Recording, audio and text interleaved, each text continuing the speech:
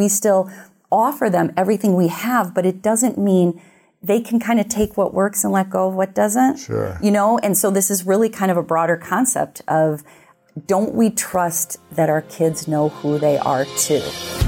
Welcome to the School of Greatness. My name is Lewis Howes, former pro athlete turned lifestyle entrepreneur. And each week we bring you an inspiring person or message to help you discover how to unlock your inner greatness. Thanks for spending some time with me today. Now let the class begin. I don't know about you, but when around 3 p.m. hits, I find myself craving the right refreshment to get me through that mid-afternoon slump. New Pure Leaf Zero Sugar Sweet Iced Tea is full-flavored sweet tea, but without the sugar and the calories. It might take several bottles for you to believe that a delicious sweet tea can really have zero sugar and 0 calories. But you know what they say, life is full of surprises. Or in this case, full of flavor. New Pure Leaf Zero Sugar Sweet Iced Tea. Try it to believe it. For 20% off your next 12-pack, head to Amazon and use promo code 20PureLeaf. That's promo code 20 PURELEAF for 20% off. Take your business further with the smart and flexible American Express Business Gold Card. It offers flexible spending capacity that adapts to your business. You can also earn up to $395 in annual statement credits on eligible purchases at select business merchants. That's the powerful backing of American Express. Terms apply. Learn more at americanexpress.com/business gold card.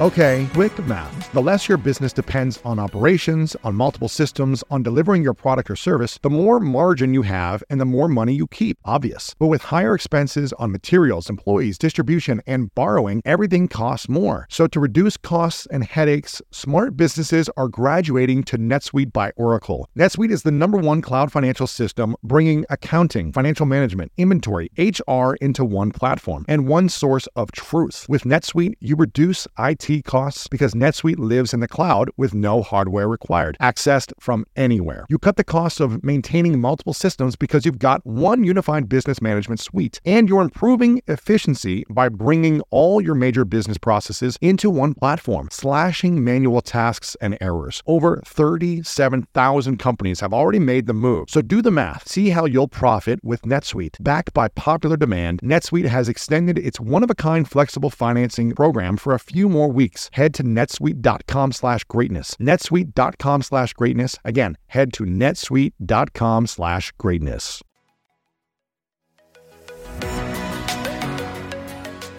Welcome back, everyone, to School of Greatness. Very excited about our guest, Cathy Cassani Adams is in the house. So good to see you. It's so good to see you. Thank you for having me. Very excited about this. Zen parenting. I feel like there's a lot of pain in the world today with parents. One, because they didn't have parents who really were there for them emotionally, to listen, to love, to connect in a way that they needed as children. Mm-hmm. Therefore, they learned certain strategies to protect themselves. Mm-hmm. They became parents, had kids typically in their early 20s or late 20s without developing the tools of healing, and therefore passed down strategies that they witnessed from their parents. Mm-hmm. Some were maybe effective in getting them good grades or accomplishing or making money or whatever it might be, safety, but maybe didn't help them feel fully seen. One of my favorite parts about my job is that I get the opportunity to travel a lot. And in fact, I'm recording this right now while I'm in Mexico. And actually, I was thinking about something that I wanted to share because I get a lot of questions from so many people about different side hustle ideas. So here's one for those of you out there that are on the go a lot like I am or traveling a lot. When you're staying in your Airbnb on your trips, have you ever thought about how you could be making extra money by hosting through Airbnb while your home is vacant? If you're interested in an extra stream of income, Airbnb hosting is an easy place to start, and it's like giving your home some company while you're away. Your home might be worth more than you think. Find out how much at airbnb.com/host. When you get a new car or a new home, your first reaction might be to say things like, oh yeah, or I can't believe it, or booyah. But what you really want to say is the one thing that can get you the help you need. Like a good neighbor, State Farm is there. State Farm is there with the coverage you need for your car, your home, and even boats, motorcycles, RVs, and other things that matter to you. With a State Farm agent, you know someone is there to help you choose the coverage you need. With so many coverage options, it feels good knowing you can find what fits for you. And when you need ways to get help, State Farm gives you options there too. In person or on the phone with your local agent or on statefarm.com, where their award-winning app State Farm lets you do things your way. So when you need help protecting the things that matter most, remember to say, like a good neighbor, State Farm is there. When you want the best, you have to act quickly, or someone else will get it instead. Like when you're trying to buy tickets for the best seat at your favorite team's big game. Or when you're hiring for your business and you want to find the most talented people for your open roles before the competition scoops them up. With ZipRecruiter, you can find qualified candidates fast. And right now you can try it for free at ZipRecruiter.com/greatness. ZipRecruiter's powerful matching technology takes center stage to identify top talent for your roles. Immediately after you post your job, ZipRecruiter's smart technology starts showing you qualified people for it. And I believe finding the right team member is one of the most important steps in setting up my company for success. We like to ensure our new hires will be a good fit before they're even on the team. So I am grateful that I have ZipRecruiter's help when we want to grow the team fast. Amp up your hiring performance with ZipRecruiter and find the best fast. See why 4 out of 5 employers who post on ZipRecruiter get a quality candidate within the first day. Just go to this exclusive web address right now to try ZipRecruiter for free. ZipRecruiter.com/greatness. Again, that's ZipRecruiter.com/greatness. ZipRecruiter, the smartest way to hire. Fully expansive in their full potential and their authentic self. Maybe they felt like they had to prove things. Maybe they had to live up to parents' expectations. And therefore, some of that is still falling down on the next generation. I'm curious, what do you think is the biggest challenge with parents today who have kids? The biggest challenge, and also, we'll start with the biggest tool that you wish every parent could learn and master to have a better relationship with themselves and their kids. Compassion. Going back to what you just said about we're raised a certain way and that's our experience. And a lot of us, I talk to parents and they'll say, well, I turned out okay, so I'm just going to do the exact same thing. Or I'm going to remember what my parents said to me. And even parents who say, I'm never going to do what my parents did. And then it just becomes an autopilot thing, right? Why is that? Well, because if you haven't launched into kind of a self-awareness place where you're really considering, why do I do what I do? Why do I say what I say? If you haven't, taken that journey, and it's ongoing, it never ends. But if you haven't looked into that, then of course you're going to do what was said to you. It makes complete sense. Whatever was said to you is what you will say because you're confronted with the exact same kind of situation. But the reason I say compassion is because you have to recognize that parenting is going to be messy and you're not going to say the right thing all the time. You are going to go back in time. You are going to say things that maybe you wish you could take back. You are going to have experiences that you wish you could do different, but that's all part of the process.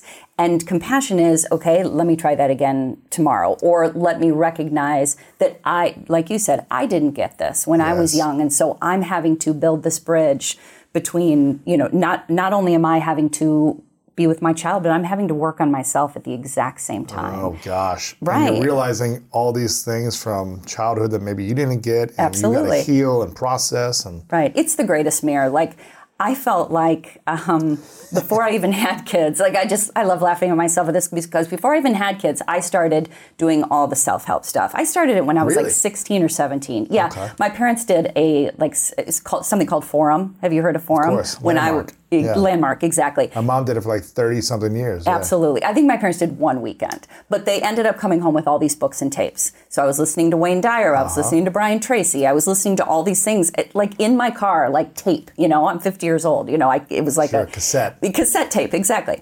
And so I've always been thinking about these things, and there's been fits and starts, but so I thought, and I'm a teacher, elementary school teacher. I am a social worker. I'm a clinician who works with kids and families. So I thought when I became a parent, this was just going to be, just kind of like my experience with kids already. Sure. It's completely different because I am confronted with myself. What was the biggest thing you had to face personally for yourself? How they let's see, how do I say this? How they made me question who I am.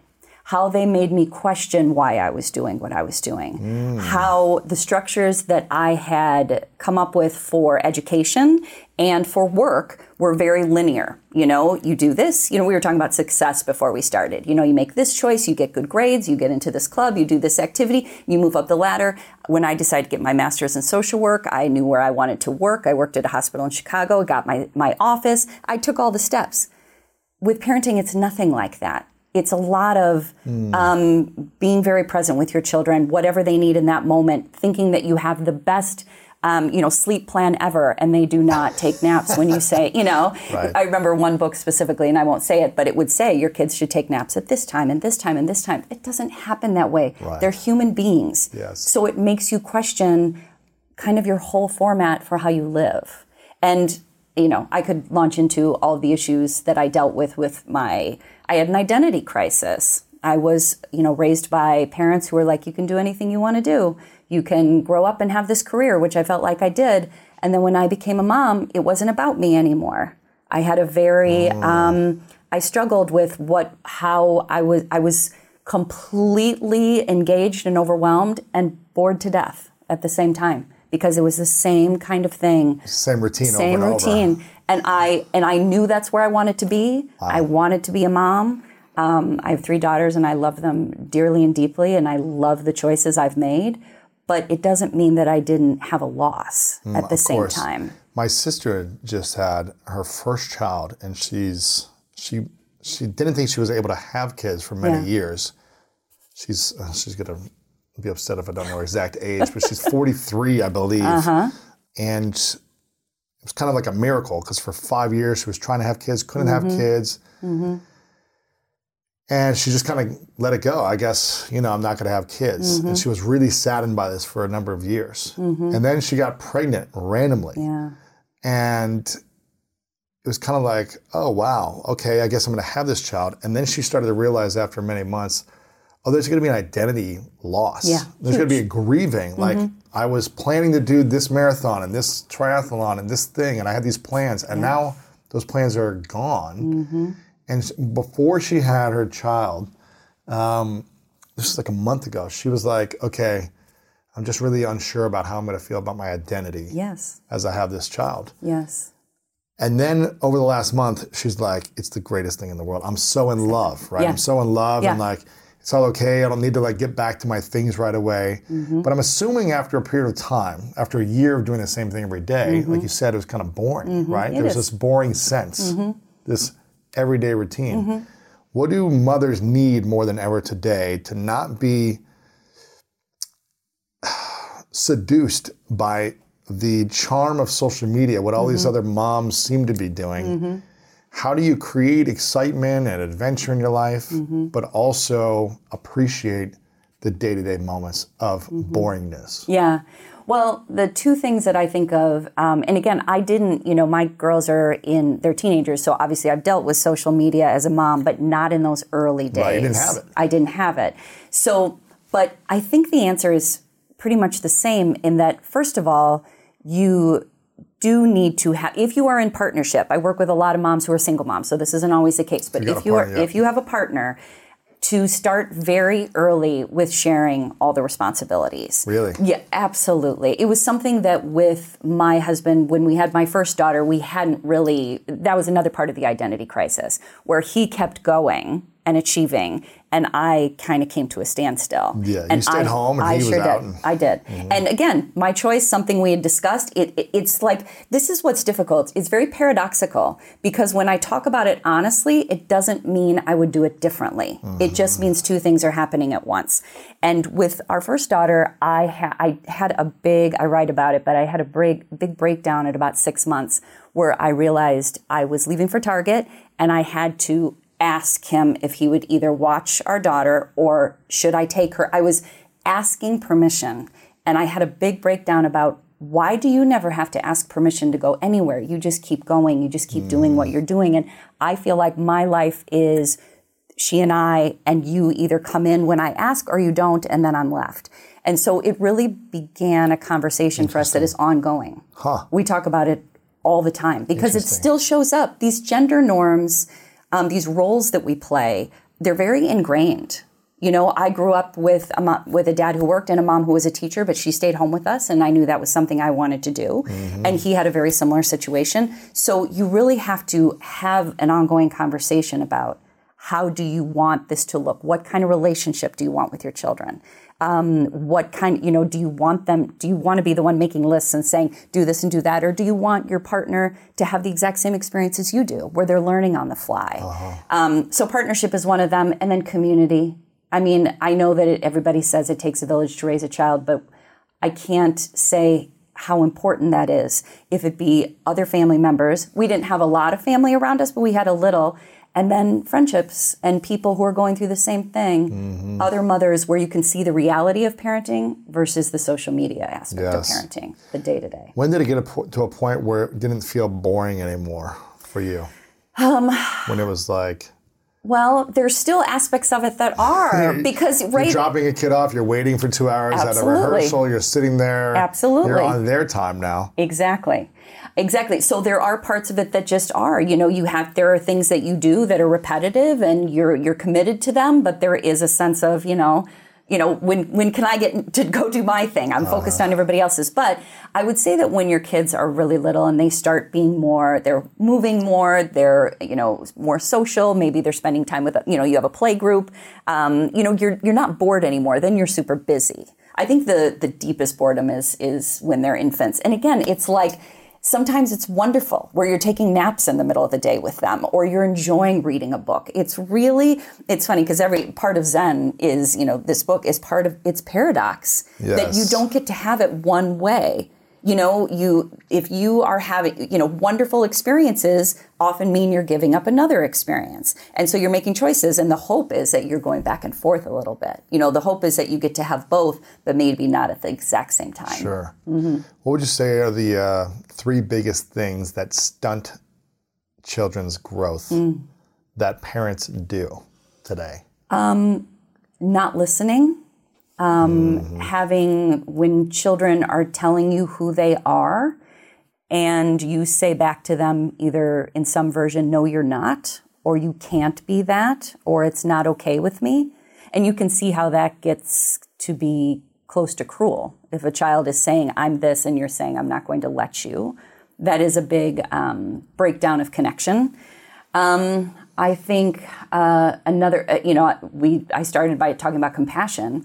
And I think that the reason that I talk a lot about self-compassion and, you know, having some grace with yourself is if you're practicing that, then you obviously can do that a lot easier with your children. Compassion. Exactly. Yeah, of course. You know, so I think compassion is another one. And then, you know, we were talking about play before we started, or you guys were, and fun and humor. I think that one of the reasons I have enjoyed parenting is because I have tried to be fully myself in parenting. I think a lot of parents like to take on a role of parent and be a certain way with their kids, and then they're different with their partners or with their friends. And I have tried to be every aspect of who I am with my kids, which means I don't know if they'd say I'm funny, but I try to be funny. I dance, I sing in the car. I have my own style. I talk to them I love pop culture. I talk to them about it all the time, ad nauseum. You know, my music. And so I'm sharing with them who I am. That's cool. Yeah, that's been one of those parts of parenting where I think, you know, we were talking about boredom or when things get difficult. I think one of the reasons it can get boring or difficult is if you're trying to be something you're not. I think it's been less of that for me as I figured out I'm just going to, instead of do the role of mom, I'm going to show up as myself as a mom. It feels different. Sure. Yeah. And what's the difference between, I guess, positive parenting and toxic parenting? Well, they're extremes, and there's always something in the middle, right? Those are the binary, you know, toxic, you know, and positive. And I think they're not that we ever want to add toxic in. It's not that, but there are sometimes things we say that we didn't realize were going to hurt our children. Maybe there's things that we, talking about listening, sometimes we are doing our best to listen, but we miss something, and it really can offend our children or make them upset. And they may feel like that's toxic. You know, that word is used a lot now, right? but really we're in this situation, have some grace. I would really like to hear and understand. I just missed a point, or let me sit down and rest for a minute so I can actually hear you and not be on the go so much. Yes. I think positive parenting, I think about positive psychology when I think about positive parenting, in that positive psychology, the gist of it is I'm going to notice what's working. I'm going to focus on what's working. I'm going to pull from the strings of what's working. So instead of being with kids and figuring out what's wrong or worrying about why they're different or how do I get them to do this, I'm going to focus on what makes them them. Mm-hmm. And I am going to pull from that. And that's kind of, again, some support that I offer parents is, what do they love? Right. Instead of they're not doing this or they seem anxious, but when do they thrive? Yeah. So do more of the things that support their growth as opposed to trying to fix the things that are maybe different or unique about them, right? Absolutely. Because we come into parenting with a dream, we come in thinking, this is how my kid is going to be. They're going to be like me. They're going to have my value system. Maybe they'll do my sport. Maybe they'll do my theater. And they may not be like that at all. Yes. And so how do we show up for this person in front of us? That's so challenging. I mean, this is, I don't know if I was going to take it here, but that just unlocked something for me. Sure. Because you grew up in a certain environment in a certain way in your life. Mm-hmm. And I can only imagine how challenging it is for parents if their kid doesn't grow up the same way as them or similar to them, right? Mm-hmm. If they are trans or gay or gender fluid mm-hmm. or any number of things mm-hmm. that they're leaning into mm-hmm. or they're becoming more of or mm-hmm. choosing or being whatever they are. How do parents navigate because I feel like when a child is not fully developed, mm-hmm. it's hard to make conscious decisions. Mm-hmm. When I was 18, I was mm-hmm. still not making conscious decisions. Mm-hmm. When I was 27, I wasn't making conscious decisions because I felt like I was really developing still from a wounded place. Mm-hmm. So I was choosing out of pain, mm-hmm. not from peace. Mm-hmm. I was doing things because out of hanging on to something or trying to fit in or mm-hmm. belong, mm-hmm. not because it was fully my nature mm-hmm. or who I was. Mm-hmm. And I'm not sure how to approach this. Mm-hmm. I'm not a parent, but I'm not sure how parents can approach this. Mm-hmm. When a 7-year-old says, well, I'm not this gender, I'm a different gender. Mm-hmm. When the brain is not fully developed. Mm-hmm. Or when something like that happens. Mm-hmm. I'm not saying it's right or wrong, good or bad, but how do we manage and navigate a child that's not developed, mm-hmm. that wants to change their nature into mm-hmm. something else? Mm-hmm. How do we navigate that by not saying, no, that's not what you are, mm-hmm. and listening to them, mm-hmm. but also putting some practicality into stages of life? Mm-hmm. Mm-hmm. Yeah, I think It's like, okay, you can't have a tattoo when you're 7, right? We're going to wait till you're 18, then you can have tattoos all over your face, right? If you want to do that, right? It's how do you navigate this? Because you're in the social working mm-hmm. world, you're in this experience with kids who are probably in pain, confused. Mm-hmm. Maybe they're clear and they're making decisions, but it's like, how do you navigate this? Mm-hmm. Because a lot of these things weren't as present 20 mm-hmm. years ago, mm-hmm. right? Right. Well, or there wasn't a space for them to share it. That's always the question. Maybe there was a shame that they couldn't share it, mm-hmm. right? That's I hear that from parents all the time, like, this seems new. And it's really not that new. Uh-huh. It's just now we have an environment where there's an opportunity to share who mm-hmm. you are. And I think I look at it from two sides. Number one, like you were talking about, a lot of us go into our adulthood and we do have wounding. We have an experience that was really harmful. It could be some kind of emotional abuse, physical abuse, or an inability to be who we are and to show up the way we wanted to. So we kind of fit into a mold. And that in itself creates a sense of not knowing who you are, misalignment, wounding. And so the hope is, one part of it is when you're raising your child, maybe to not do that.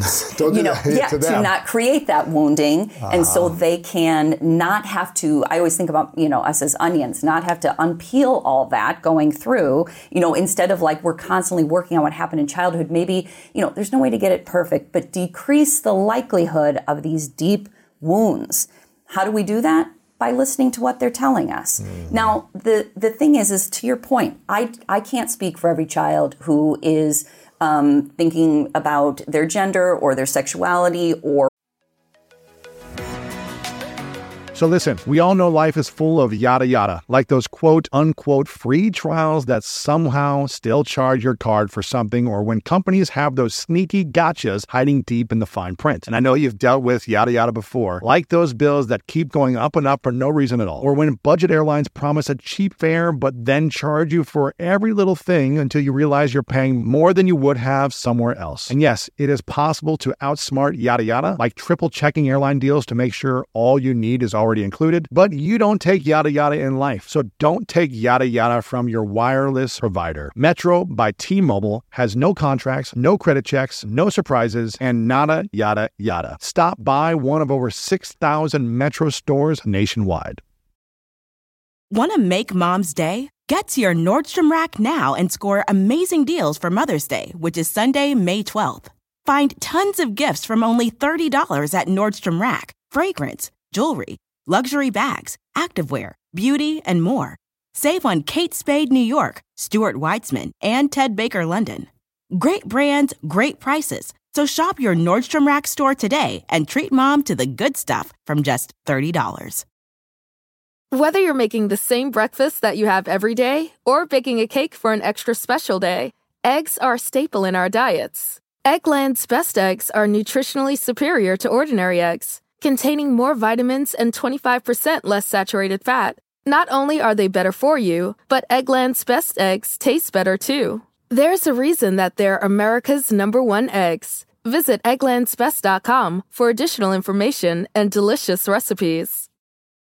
Or even just something about the sport they want to be in, or, I can't speak for everybody, but I feel like if they're telling us something, we show up and we listen and we do our best to walk through it with them. Does it necessarily mean not every situation ends up in something that is irreversible? Not every situation is different. But I can tell you, that I work with a lot of families who are walking with their children right now through things that they couldn't have imagined. But there's such connection in the family. There's such trust. Like what? Give me a couple examples.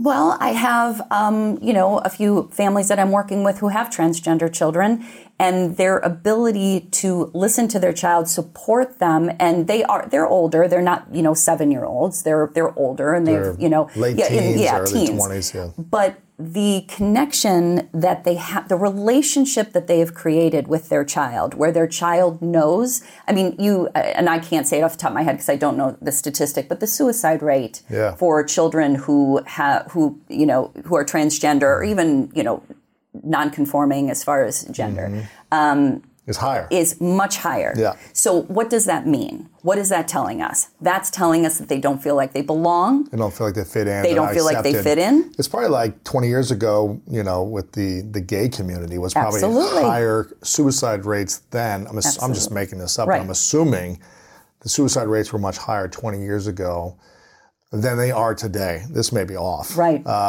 You probably know the statistics more than me. Because there's a space that's more welcoming today in general in society. Right. Right. It's a more, there's communities you can connect with and belong. Exactly.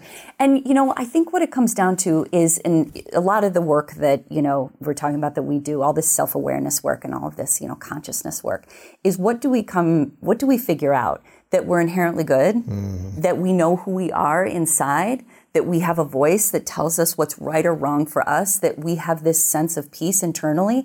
So doesn't that 7-year-old too? Doesn't that 14-year-old and 18-year-old? And do we trust that, and we still guide them with, our, the value system that maybe worked for us, or we still share with them the sports that we loved, or we still offer them everything we have, but it doesn't mean they can kind of take what works and let go of what doesn't. Sure. And so this is really kind of a broader concept of, don't we trust that our kids know who they are too? If that's what we learn about ourselves, and it takes us all this work and unwinding, but then we're like, oh wait, I can trust myself. Right. Who I am is a good, decent person. My choices have been important and valuable. This is what we're learning. So, and kids know this bigger. They Right. understand this in, especially when they're little, they kind of don't care what you think. That's a lot of time. And I mean that with a great deal of love and respect. Sure. They're like, this is what I want. This is who I am. And it's in our best interest to listen. It doesn't mean we don't have boundaries. Sure. Doesn't mean we don't have structure and possibly consequences for behavior that Right. is, we don't throw out all of that. But there is a place where if we say to our kid, yeah, I know, you're telling me who you are and I'm listening. Sure. I think that's what builds connection in families. I hear you. And I also know that if I didn't have like great discipline and mentorship and tough love, we need that too. I probably would have made a lot of poor choices. Absolutely. That might have affected the rest of my life. Absolutely. So it's kind of having that balance, I think. It is. And that's why it takes a village too. Because one thing that I think about as a parent, I'll just talk about myself personally, take the social work piece out of it, is the way I think about my relationship with the girls is I want them to know that I have their back, that I'm there, that I'm listening, that I'm not there to judge, but I'm there to support and help. And these words can, it's sometimes easier in real time to know what that looks like. But there's a lot of other people in their life. They have coaches, they have teachers, they have aunts and uncles and cousins that are also supporting, guiding them, holding them accountable. I sometimes think about, the amount of pressure that they feel, not just my girls, but everybody from peers. For them to have all that pressure at school and in whatever environment, and then to come home and have the exact same type of pressure. And have no relief. No relief. Nobody's saying, hey, let's just sit down and talk about this. Because the thing that I hear the most probably when I talk about what I mean when I talk, Zen parenting, is people think it means permissive parenting. That you just sit there, you just show up, let it be, let them do what they want. That's not it at all. Actually, when my kids were young, I was quite a strict parent, meaning my expectations were very clear. There were things that I expected them to do. There were boundaries that they knew couldn't be crossed. But that doesn't mean I can't hear their perspective on it. I remember, when my 12-year-old came to me and said, I'm ready to see this rated R movie. And I was like, okay, tell me why. And she gave me all of this information and I said, yes, but not yet. Like, yes, I understand why you want to see that, but not yet. But you can see it maybe next year, or maybe we'll go together when it comes out. And it was, again, different time. Things were not Netflixed all the time. Sure. But she's watching whatever she wants all day. Yeah, exactly. It's not like that. But so I guess my point is I still had a boundary, and it was still, the answer was still no. Yeah. But I could hear her viewpoint on it. And she may have walked away a little annoyed, but at least she knew I was like, okay, that makes sense. I'm hearing you. I'm not just shutting you down right away. Absolutely. And she's not wrong. But then that's the place where, like you said, there were people around you that said, I hear you, I know what you want, but I also know that for your safety, not yet. Yes, but not yet. I say that a lot. Yes, but not yet. Yeah, and how can I support, the answer is no, but how can I support you in this? Right. We're not what else can we do? Absolutely. Yeah. Where else can we do something different? Can you get the book first? Can we, I think when we try and use fear or demanding or being the one who is always the disciplinarian, we lose the opportunity to have a relationship with our kid. Because the thing is I now have a 19-year-old, 17-year-old, and 14-year-old. 19-year-old and 17-year-old are basically adults. I know they're not full-blown adults. I know they have a lot more to learn, but I'm having to relate to them more as peers. And if my whole way of being with them was domineering and overriding and telling them what to do, they may not want to be coming home very much. No, they wouldn't want to come back. Yeah. How important is it for the parent to reparent themselves? 100%. Over and over and over again. Really? You know what you were saying about you're hoping that you don't have the wound anymore? I totally stole this from Oprah, so this is not mine, but she talked about you think you're through something and then it shows up in different pants. Of course. I mean, I love that. And it doesn't mean that it's like something festering or something you should have looked at in therapy. It just means that you're constantly reparenting yourself because it comes up again in a different way. I was so good when my kids were little about separating my life from theirs. When they were struggling with friends or whatever, I didn't go into it with them. I would always say to parents, you've already been through middle school. Don't go through middle school again. Just show up for them and be there for them and be, separate. But when they got to be about 16, 17, or 18, I really was like, I felt like I was having the same feelings they were having. And a lot of that, I tend to be very, as, many people are in this field of work, very, empathic. I'm an empath. I feel what people are feeling. But it was really porous when they got older. And I had to work really hard to make that separation again, to realize that it's not my job to go through it with them, which is very much my history. I thought everybody needed me to have all the emotional experiences with them. I thought I needed to save everybody. It sounds familiar with you. I thought that if my emotions were not present for people, everyone was going to fail, which was never the truth. And no one ever said it. I just thought that. You felt that way though, yeah. So it shows up again and again. What was the biggest fear or wound that you had to overcome or heal since you've been a parent? That I wouldn't be able to either have the right answer or help them with something significant. And I think it even goes deeper than that, if I'm going to be honest, that I would somehow harm them or that they would get harmed on my watch. Ooh. Yeah. That's still a real one. I have 2 drivers now. That's not easy. They drive. Oh, yeah. That's tough. Yeah, it's hard. And they get frustrated with me when I'm, in the passenger seat and I'm doing this. Of course. Watch this, watch that. Yeah. Watch it. And they're like, Mom, you drive. I mean, my husband does not do that. I do.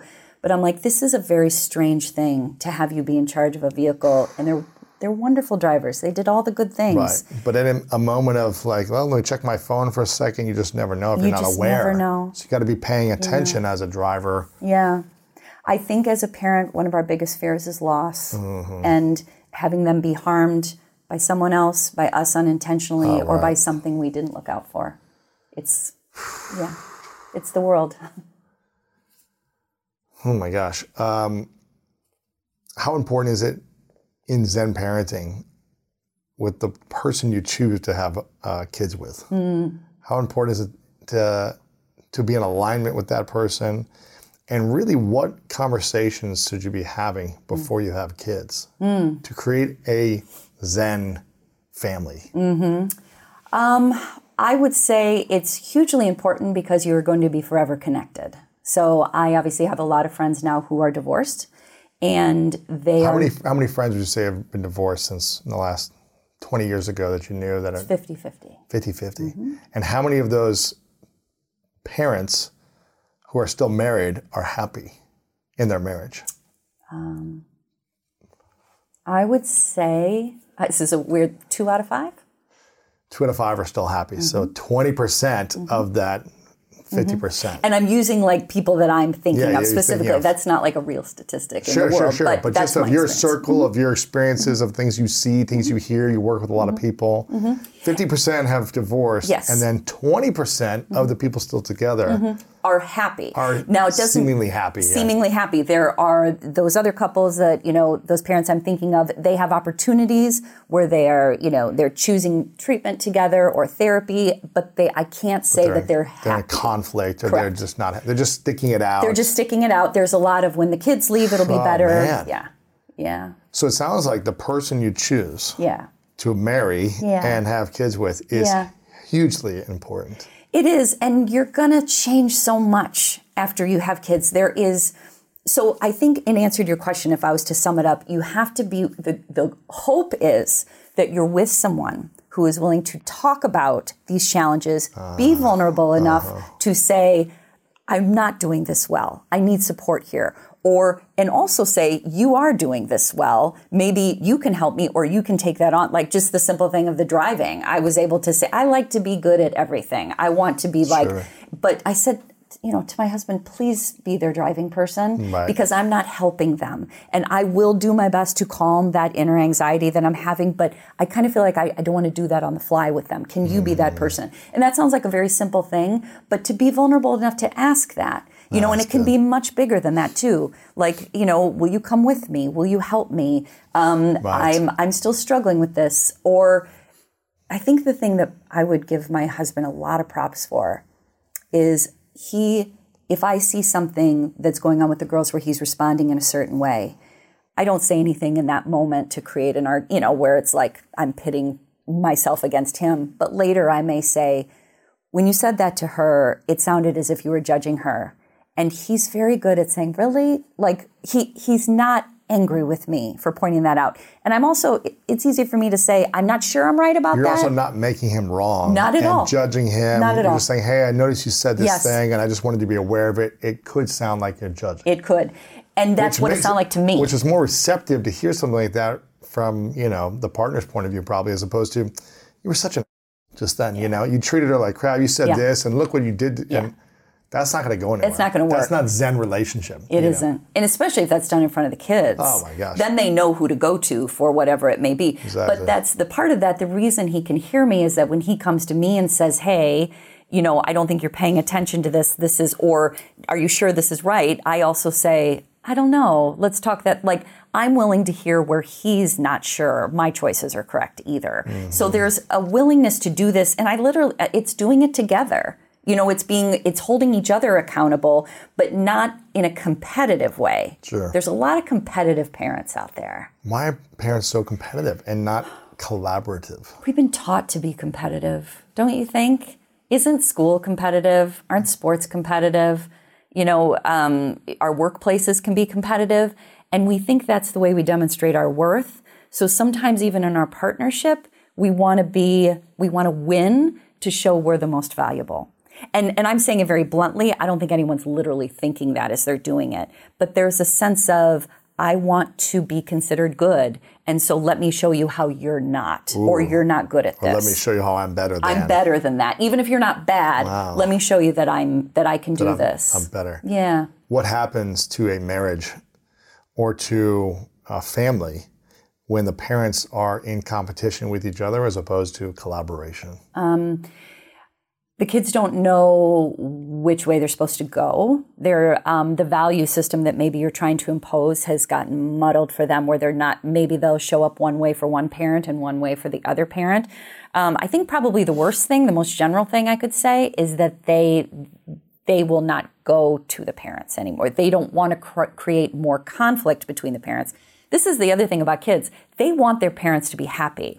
100%. 100%. Maybe even if the parents aren't married, like even if it's a divorce situation, they want them to be happy, because if their parents are okay, they don't have to take care of their parents. They can actually show up to their parents maybe with their own issues or problems. But if they feel like their parents are struggling constantly, that creates a load on them.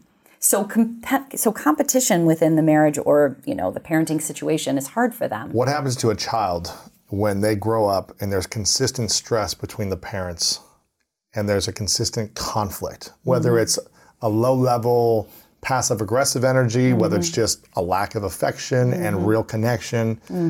What happens to a child when that is occurring in the parents? Well, you probably know a lot about how the body keeps the score, yeah? So there's a lot of things going on inside of them where they just have certain feelings or fears, because you have to think about a childhood fear.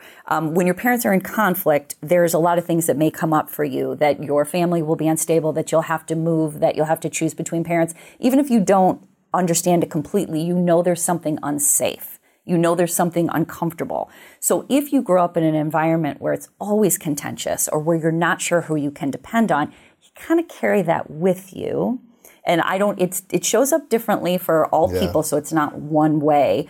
But there's this internal anxiety about not having a foundational sense of trust with people, where you may read something as, someone may change their mind about something, and it cellularly reminds you of something from your childhood where you felt that you couldn't, it wasn't foundationally sound. Yeah. I know that feeling.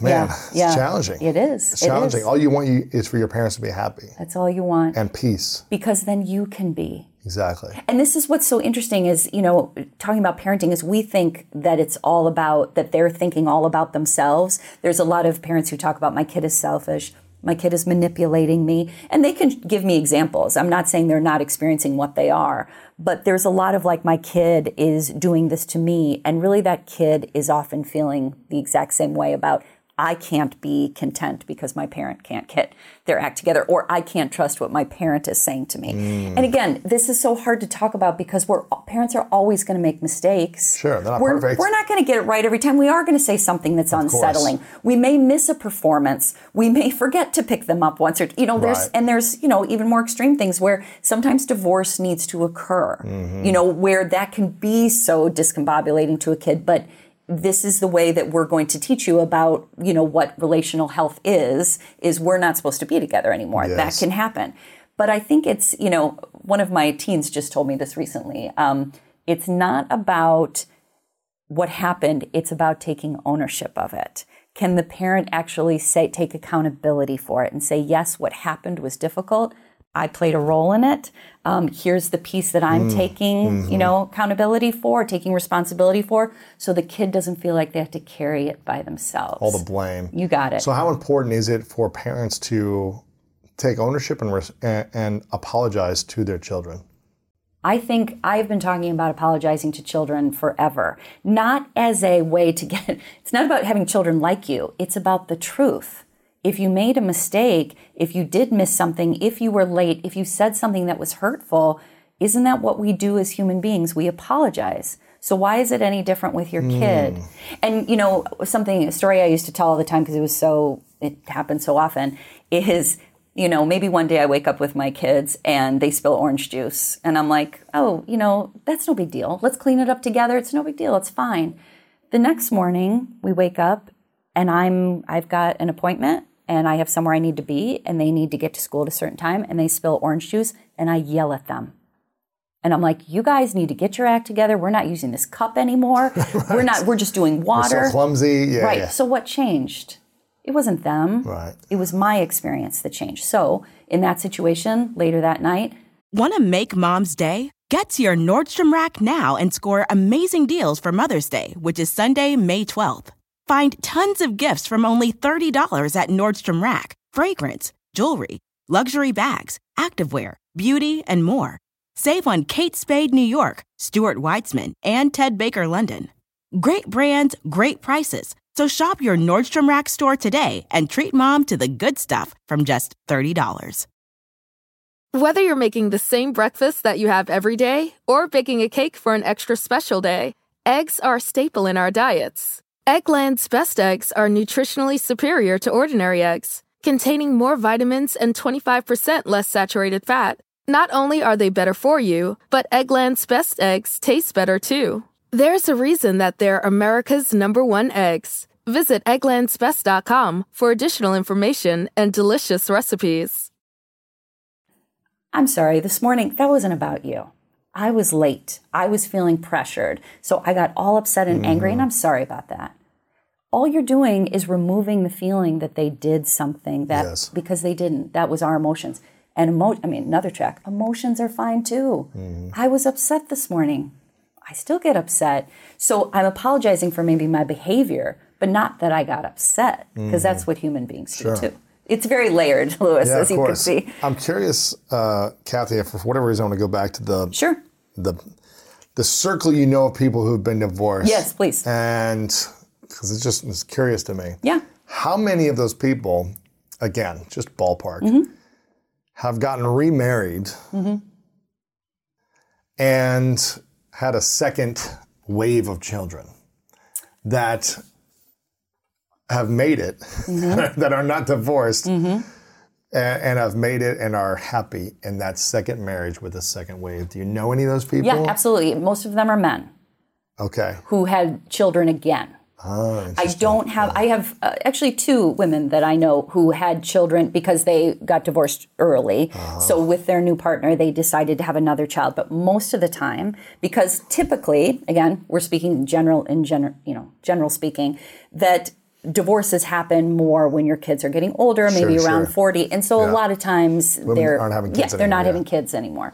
But a lot of men tend to, if they get remarried, have another child. And I'm curious, does having another child tend to make the relationship work better? Or is it just dependent if they've healed certain things and taken responsibility and then gotten a more conscious relationship, then it works?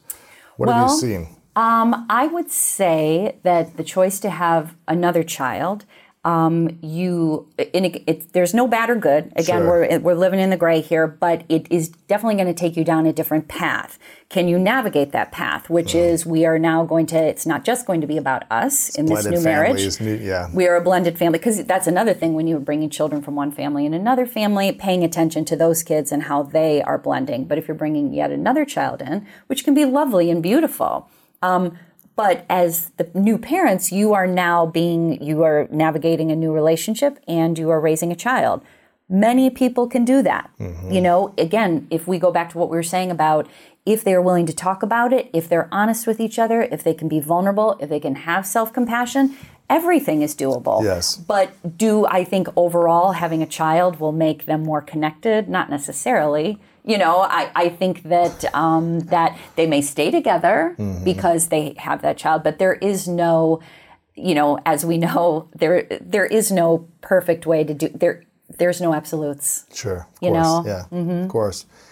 It seems like mental health, emotional health, and also physical health is a big challenge for kids these days. Obesity. The percentage of obesity in children is greater than ever. I think it's a third of kids are now obese. The mental stress, the emotional stresses that children are facing.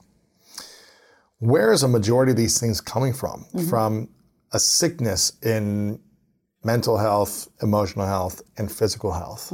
Is it from parenting? Is it from society? Is it from social media? Is it from a lack of discipline? Is it from, this is just how it always is, and it's coming out in different ways in this generation? What are you seeing?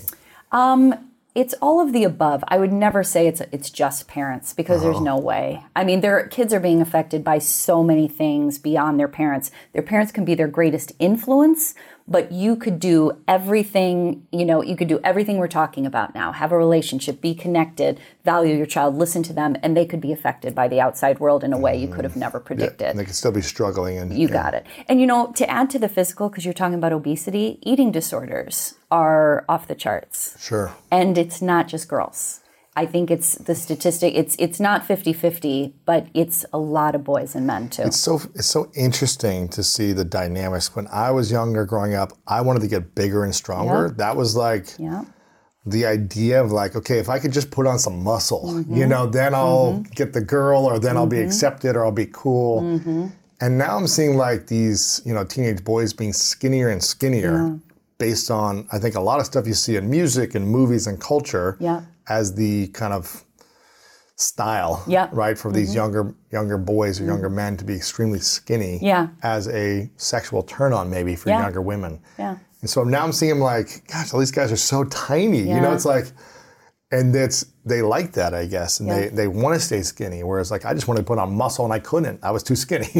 Or, what I'm finding is there's a lot of boys who are still trying to be very muscular, but that's not what their body type is going to allow them to do. Meaning that then boys, they're still trying to lift weights a lot, but not all body types are going to end up looking the same. And so then they're trying to focus on controlling something. So it could be something like calories, or I'm not going to eat as much. And when you look at pictures, when you look at pictures of boys and men, there is an unrealistic standard, especially with the stomach and the shredded six pack. It's so hard. And not everybody can look like that. A lot of, especially in the world of, talking about physical health, a lot of us are like, if we work really hard, we'll be like this. Not every body type, right? But kids don't know this. I mean, if there's anything when it comes to social media that we could focus on is talking to them about that this is not true for everybody, that this is not real. It's the same with porn. That's another thing. This is a fantasy, a male fantasy. This is not, this is not what sex is. This is not what women really look like. Exactly. Exactly. So these conversations, like, again, this goes back to why it's so important to have a relationship with your kid where instead of being afraid of you or not trusting you, they actually look to you because they know that you have their back. So they're like hearing all these things from their peers and they're like, well, it's not that they're going to say, they're going to listen to their peers, but you still have an impact rather than them being like, I disregard what you say. What do you think is the bigger challenge, the mental health, the emotional health, or the physical health? 4 kids? Well, they're all combined, but I would say their mental and emotional health is really, really challenged right now. This time, I haven't seen anything like it. I've been a therapist since I was 27. And so like 5 years? Or... exactly, just a couple of years ago. Yeah. But I have never seen anything like it. And I don't say that to be scary. I just, you know what the part of the definition of Zen is? Looking at reality. What's reality? Like, everybody thinks Zen means to be chill. It doesn't. It's like, it's pay attention to what's happening. Everything changes. Everything is connected. Pay attention. That's what Zen is. It's like actually rather difficult, right? Because we don't want to pay attention. No. But the truth is that children are struggling with their mental wellness. And your question before is, you know, what's causing it? A lot of different things. But I feel like, what is the antidote or what can help? Relationships. With parents or with... Yeah, definitely with parents. I think that's number one, because they were the ones who are, again, most influential in their lives. Guides. Absolutely. Having other people they know they can depend on. Like, when my girls turned 13, I had a party for them. We called it their 13-year-old party, where I invited over a bunch of women in my life and women they know. Yeah. That's cool. It is so cool. And they sat around and read my girls' letters and talked about things that they had done at 13, things that they wish they would have known. And then they said, just so you know, if you can't go to your mom for something, you can come to me. That's pretty cool. Right. And I had my niece who was 16 who was there. Something I've told my girls that they have 100% permission to do is, if you can't come to me, here's all these people you can go to. Go to anyone else here. Exactly. Because then that helps with the sense of belonging. That helps with the sense of I'm valuable and important. That helps with them not feeling... Loneliness is another epidemic, more with boys and men. But why is loneliness more with boys and men than it is with women? Because you guys don't have the emotional language to share how you're feeling. You guys don't have the permission to be vulnerable. The acceptance. When you do have the ability, like you do, to be vulnerable, and you have people around you who you can be vulnerable with, but that's not always reciprocated by other men, and so the conversation can stop really quickly. You guys don't have the social. It's not a social norm. It's becoming more of one. It's changing. My husband runs a men's group, and the reason he started it was because I would go out with my girlfriends for like 30 minutes and come home and be like, and here's what's going on. And, she told me this and she's having great success here. And he would spend a weekend with his guy friends and come home and not know a thing. I'd say, how are they doing? How's the kid? I don't know. Yeah, we just went to the bar, played sports, or watched sports. The game. Absolutely. He had no information and he felt empty with that. So he wanted to create relationships with men where they could connect. So, it's an epidemic, but we are, even this discussion and letting men know they're not alone in being lonely. Like, I think men think they're the only ones. Yes. So that's why I'm not going to speak about it. And, same with boys. When I did my last book, The Masking Masculinity, I was on a tour, and a few hundred people would come to each event, right? And it was typically around 50% men, 50% women. Yeah. And I would ask the audience, I would say, for all the women in the room, raise your hand if at least once a week you connect with a girlfriend or your mom or sister or a girlfriend and talk about your life, your insecurities, your vulnerabilities, your challenges in your relationships or work, or your identity issues, or your body image issues. Yeah. And just raise your hand if once a week you do this, ladies. And almost every woman in the room would raise their hand in every city around the country, right? And I'd go, keep your hands up if you do this every day. Every day you're on the phone with someone, you have a tea with someone or lunch, and you're talking about it even for 10 minutes. Pretty much most of them kept their hands up. Every day around the country, women are talking about their life and opening up. And I go, okay, for the men in the room, raise your hand if you, once a month, get together with at least one guy friend and talk about your vulnerabilities, your insecurities, your body issues, your shame, your guilt, your relationship in a vulnerable way. And then maybe be like 2 or 3 guys out of like 150, 200. And go, are you guys part of like a monthly mandatory church group? Right, That's like, it's often in church, you get this together, and pretty much they're like, yes, they're kind of like laughing. And I go, raise your hand, guys, if you do this once a year, and most of the guys would never raise their hand, right? Yeah. And I go to the women in the room, what would it feel like if you only got to share once a month, or you only got to share once a year with someone how you felt? Or you never got to share, because most men never do. And they keep these things to the grave, how they're feeling. And the women are like, I couldn't survive. No. I'd kill myself. We'd implode. I'd kill myself. They'd be like, that's not possible. I'd go crazy. And I go, well, imagine what's happening to a lot of the men in your life who don't feel a safe space. And I think the challenge is I'm hoping it's shifting, but a lot of the younger women say they want their men to be vulnerable, but they don't have the emotional ability to witness a vulnerable man. Absolutely. And then therefore they're like, I don't feel safe. I'm freaking out. If you're crying and you're broken down, I can't break down. And so don't do that again. You know, they're not available to like embrace a 21-year-old, 30-year-old, 40-year-old man because they haven't worked on receiving and accepting that and seeing that as a healthy, conscious, and really sexy thing. Yeah. You know, and I think if women can learn that with their male partners, there can be a lot more harmony in relationships, which would create more harmony in marriages, which would create more harmony in parenting. Exactly. That is how it goes. It cycles. Gender norms, you know, I'm writing this book, so I did this section on gender norms, but the majority of it is about men and how the gender norms are hurting you. Absolutely. I mean, obviously I talk about misogyny and I talk about what we're dealing with in this culture. It's all real. Again, reality. Absolutely. We have to look at the truth.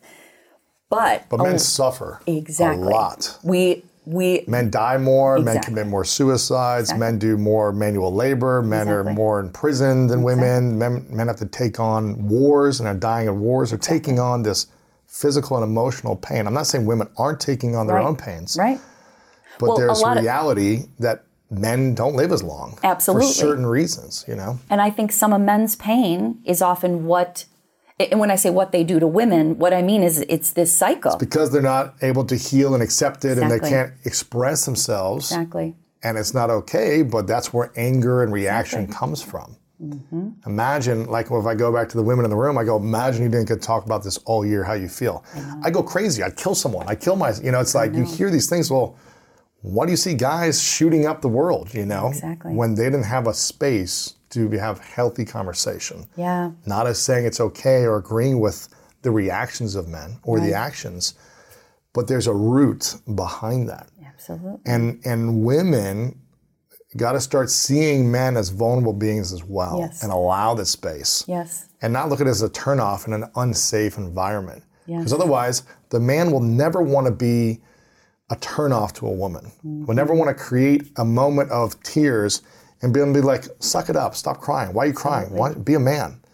You see this on the Johnny Depp thing. Oh, yeah. Or what's her name, Amber? Amber Heard, yeah. She's like, don't be a little crybaby. Don't be a baby. Why are you crying? Be a man. Suck it up. No one will believe you. No one will believe you. You're being a little baby. I didn't hit you that hard in the face. It was just like a little whatever. Quit being a baby. You're so weak. No man wants to hear that. Right. So why would a man ever be vulnerable if the person they love is telling them they're weak when they're vulnerable? Absolutely. That's what's ruining a lot of relationships. And it's hurting men. And I'm not saying like men are doing harmful things as well. They're like saying these things that are not healthy as well or conscious. But I'm telling you, if men learn to heal, and if women create a space for men to heal, the world will heal. Absolutely. Well, and it's like I'm talking to my husband. These are the conversations we have all the time because he is always representing he's very open to, he's raising 3 daughters. We talk about women's issues all the time. Yeah, he's got to be vulnerable and sensitive and listening and welcoming and I'm here for you and I got you. And he needs to hear our history, you know, because everything you said is true. I agree with everything. And what women are often coming to the table with is, do you know our history and how we were hurt? And if that, we've been hurt for decades and centuries and all these things. And if you can hear us with that and you believe us and you're never going to be able to be us. You're never going to be able to stand in our shoes. But if you can say, I'm going to listen to your story, and the fact that you live in that and still live in that. Of course. That you see that as challenging. Beyond, you know, challenging is not the right word. You see how our day-to-day experience is challenged, then women have that. Because I feel like a lot of times we are fighting of, who's struggling here? Who's suffering more? Who's suffering more? It's crazy. And we both are. And that's the key, is the vulnerability of being, we're using that word again and again on purpose, because all we're saying is the truth. Just tell the truth. And can you hold my truth in a sacred way? And not shame me or make me wrong. Not use it against me. And this is, talking about sacred partnerships or partnerships that last, that's it. Right. Can I be all of myself, all of my emotions, my scared part, my competitive part? Can I be all those things in front of you and with you? And do you accept that? This is why I think understanding our minds and our emotions is one of the hardest things to understand. It's taken me a long time to get to a basic foundation of it, right? Yes. And I was telling you before that, I've created multiple relationships in my life, and I made a decision. I was like, the next relationship I get into, it's going to start with a coach, a therapist, a mentor, creating exercises for us, having emotional accountability, and allowing us to continue to heal individually within the relationship, so we can hopefully thrive in a harmonious environment. Yes. And it's been a beautiful journey to be in therapy every 2 weeks in a new relationship, and also do individually, and then also do it together, because the emotions and the mind can always play tricks on us. They sure can.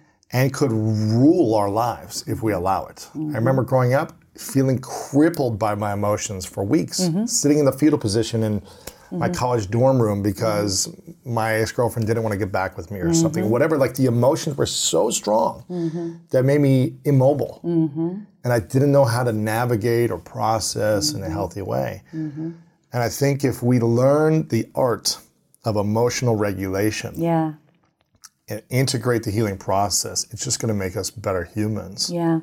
Individually, or in relationship, or in parenting. Exactly. And I'm sure, have you read Susan David's book about emotional agility? No, she's great. I've had her on. Yeah, she's amazing. So that language, agility. It's incredible. I know, because I've always talked about emotional regulation. We have to, and it means something similar, but agility, the ability to move in and out. I get such a visual when she talks about that. The ability to be in this space, and that it's okay to be in this space, but then the ability to come out of it in a different situation, or to realize you can come out of it.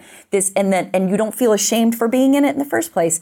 And, I feel like therapy with couples is like and again, I kind of always see things as pictures. What you're doing is you're creating space around your relationship so you have room to grow and change. Because one thing you're going to do in a partnership is you're going to grow and change.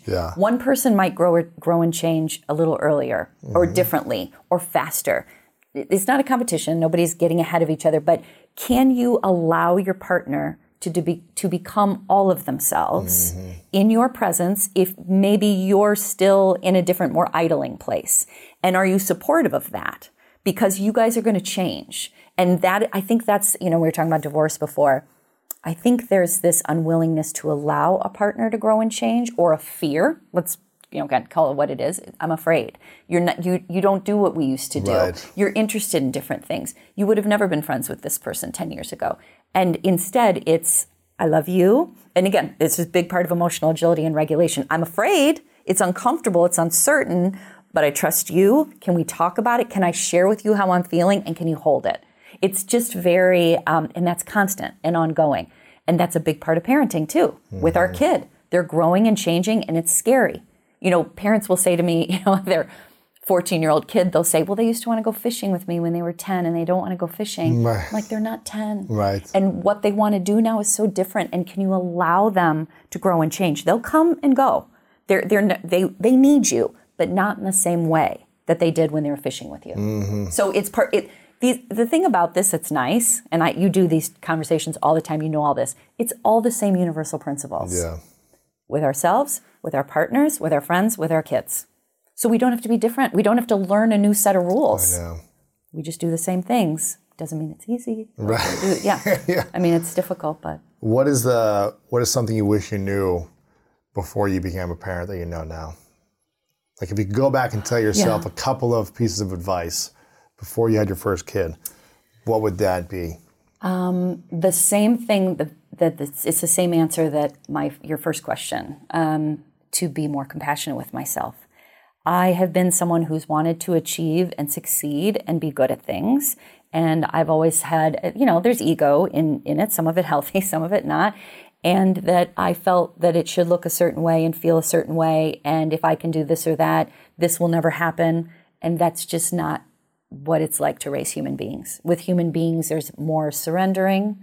There's more forgiveness and grace and acceptance. And I loved all of that before, but it's so different when you feel like you're holding these people's lives in your hands. You literally are when they're little. You're feeding them, you're carrying them. Yes. And that it's not going to go perfectly, and that's part of it. And can I practice my own sense of, and self-compassion, it's not just a word, it's being present, it's treating yourself like a friend, it's realizing you're not alone. It really is a process. And I wish, because I spent a lot of years being hard on myself is what I'm trying to say. Yeah. And I still am sometimes, but I wish starting earlier, I wouldn't have been so racked with, I should have done this. Oh, really? Yeah. You were kind of blaming yourself a lot, yeah. I went to bed a lot of times or I went to bed frustrated about things that couldn't be changed, like, why am I bored? Oh. See, I wouldn't have said that before. When my kids were little, I wouldn't have owned up to being bored, because then I'm not a good mom, right? And I remember the cards that I got after my daughters were born, and everyone's like, isn't everything a blessing? And aren't you so happy? And isn't everything great? And I'd be like, I'm kind of bored. Yeah, I'm kind of bored. And it's not. And I'm kind of in pain, and I'm kind of alone, and I kind of am not doing my career. And I didn't feel, we need a card that is more honest about, isn't this challenging? And you miss this and you miss that. But then the truth is, everything that your sister said is true. You fall in love. You wouldn't have it any other way. But that's what relationships are. Sometimes they force us kind of out of our old boxes, and we become someone completely different. Man, it's so fascinating. Zen parenting. I'm excited about this. I hope people get a few copies of this. Send it to your parent friends who are messed up. Send it to your friends who have messed up kids. All of them. Or healthy relationships. Send it to people. Zen parenting, caring for ourselves and our children in an unpredictable world. And I think a lot of people forget to focus on their health, their emotional, mental, spiritual, physical health first. Exactly. And they neglect themselves to be selfless for the child. But I think it's actually very selfish to do that. If you're not taking care of yourself at the highest level, you're not creating a symbol of what's possible. You're not creating a model of the way life should look. Exactly. It shouldn't be, I'm sick, I'm emotionally unwell, I'm exhausted, I'm drained, I'm mentally unstable. Right. Because I'm a parent and I have this child. It should be, I've got to figure out in a messy way how to make it work so that I'm taking care of myself in this journey as well. Exactly. I always tell parents, children don't learn by listening to your words. No. They learn by watching how you live. Everything. They observe it. Everything. You are role modeling everything. And that means that you can get sad because show your kids what sadness looks like and what tools you use to get through it. You can grieve. My dad died 5 years ago. I had a long grieving experience. I still get sad sometimes. I thought about him on my way here. He would have loved this. And that's okay. I talk about that. I have tears. They watch it. They know it's okay. And so it's not about show them how to be happy all the time. It's show them how to be a human being. Yeah. That's the goal. That's beautiful. You've got this book. I want people to get the book. Yep. You got ZenParentingRadio.com, Zen Parenting on Twitter, Instagram, Zen Parenting Radio, and all the places online. How else can we be of support for you? I would say the best place to find me is on the podcast. Okay. So my husband and I do a podcast together called Zen Parenting Radio. We have been in the business as long as you, about a decade. Longer than me. Yeah, 1 year longer than you. And we have these conversations that you and I are having every single week. Sometimes we have on thought leaders and experts, but most of the time he's a much more pragmatic, logical thinker. I am a much more, spiritual, emotional mom. And how do we do this in harmony? And we do. I think the feedback we get the most about Zen Parenting Radio is, I hear you guys struggling with things, but there isn't, there's still kindness. There's still listening. Compassion. Yeah. A lot of people who listen are college students and couples therapists, recommend it to people. That's cool. So it really isn't about, we always say it's not really about parenting, even though it is, it's really about how to interact with other human beings. That's cool. So that's probably our biggest place. That's cool. Zen Parenting Radio podcast. This question I ask everyone at the end is called the 3 truths. Yes. So imagine It's your last day on earth, many years away, hypothetical scenario. You get to live as long as you want, but eventually you got to turn the lights off and go somewhere else. And you get to accomplish and create and be anything you want to be for the rest of your life. But for whatever reason, you got to take all of your work, your content with you. Everything you've ever said is gone, right? But you have 3 things you could share with the world, 3 lessons you would leave behind, or 3 truths. What would you say are those for you? Number 1 definitely would be self-awareness is essential. The practice of self-awareness, I don't think I've used 2 words more in my lifetime than self-awareness is the first step toward everything else. Number 2 would be grace for yourself and also noticing it in the world, noticing that there's grace everywhere, that even in the most painful times, there's always something beautiful, even in the most painful times. And I would say the last one would be humor. Things are funny. I have gotten through life, just talking about our podcast again, the way Todd and I get through challenges, the way that I get through challenges with my kids, we have some good laughs about it. That's you good. can bring humor to everything, not at someone's expense, but just about things are nutty. Yeah. Like let's just call Just it what it is. Have fun. Have fun. Humor is healing. It sure is. It is for big me. time. Yes. Yeah.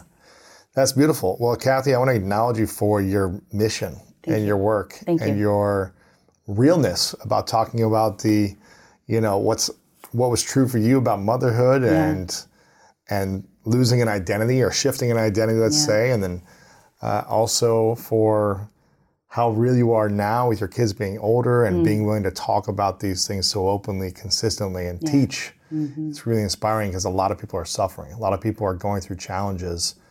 And I think there's more parents than ever are suffering in silence without the tools, without the training, without the opportunities for healing and growth. So I'm really grateful for your message and your mission and for your way of being in the world. It's really inspiring. Oh, that's lovely. Thank you for that. I appreciate that. And right back at you. I appreciate it.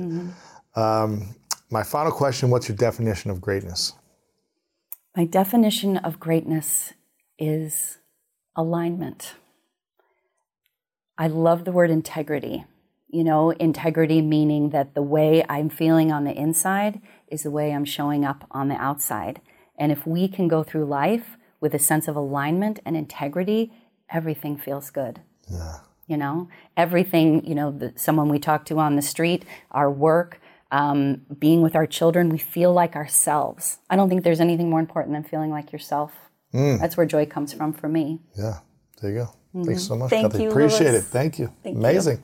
Thank you so much for listening. I hope you enjoyed today's episode and it inspired you on your journey towards greatness. Make sure to check out the show notes in the description for a full rundown of today's show with all the important links. And also make sure to share this with a friend and subscribe over on Apple Podcasts as well. I really love hearing feedback from you guys, so share a review over on Apple and let me know what part of this episode resonated with you the most. And if no one's told you lately, I want to remind you that you are loved, you are worthy, and you matter. And now it's time to go out there and do something great.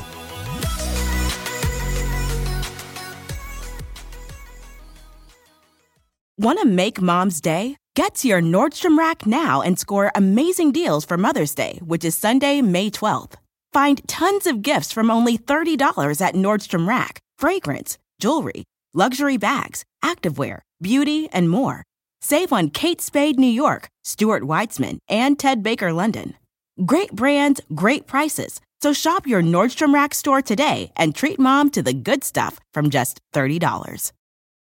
Whether you're making the same breakfast that you have every day or baking a cake for an extra special day, eggs are a staple in our diets. Eggland's Best Eggs are nutritionally superior to ordinary eggs, containing more vitamins and 25% less saturated fat. Not only are they better for you, but Eggland's Best Eggs taste better too. There's a reason that they're America's #1 eggs. Visit egglandsbest.com for additional information and delicious recipes.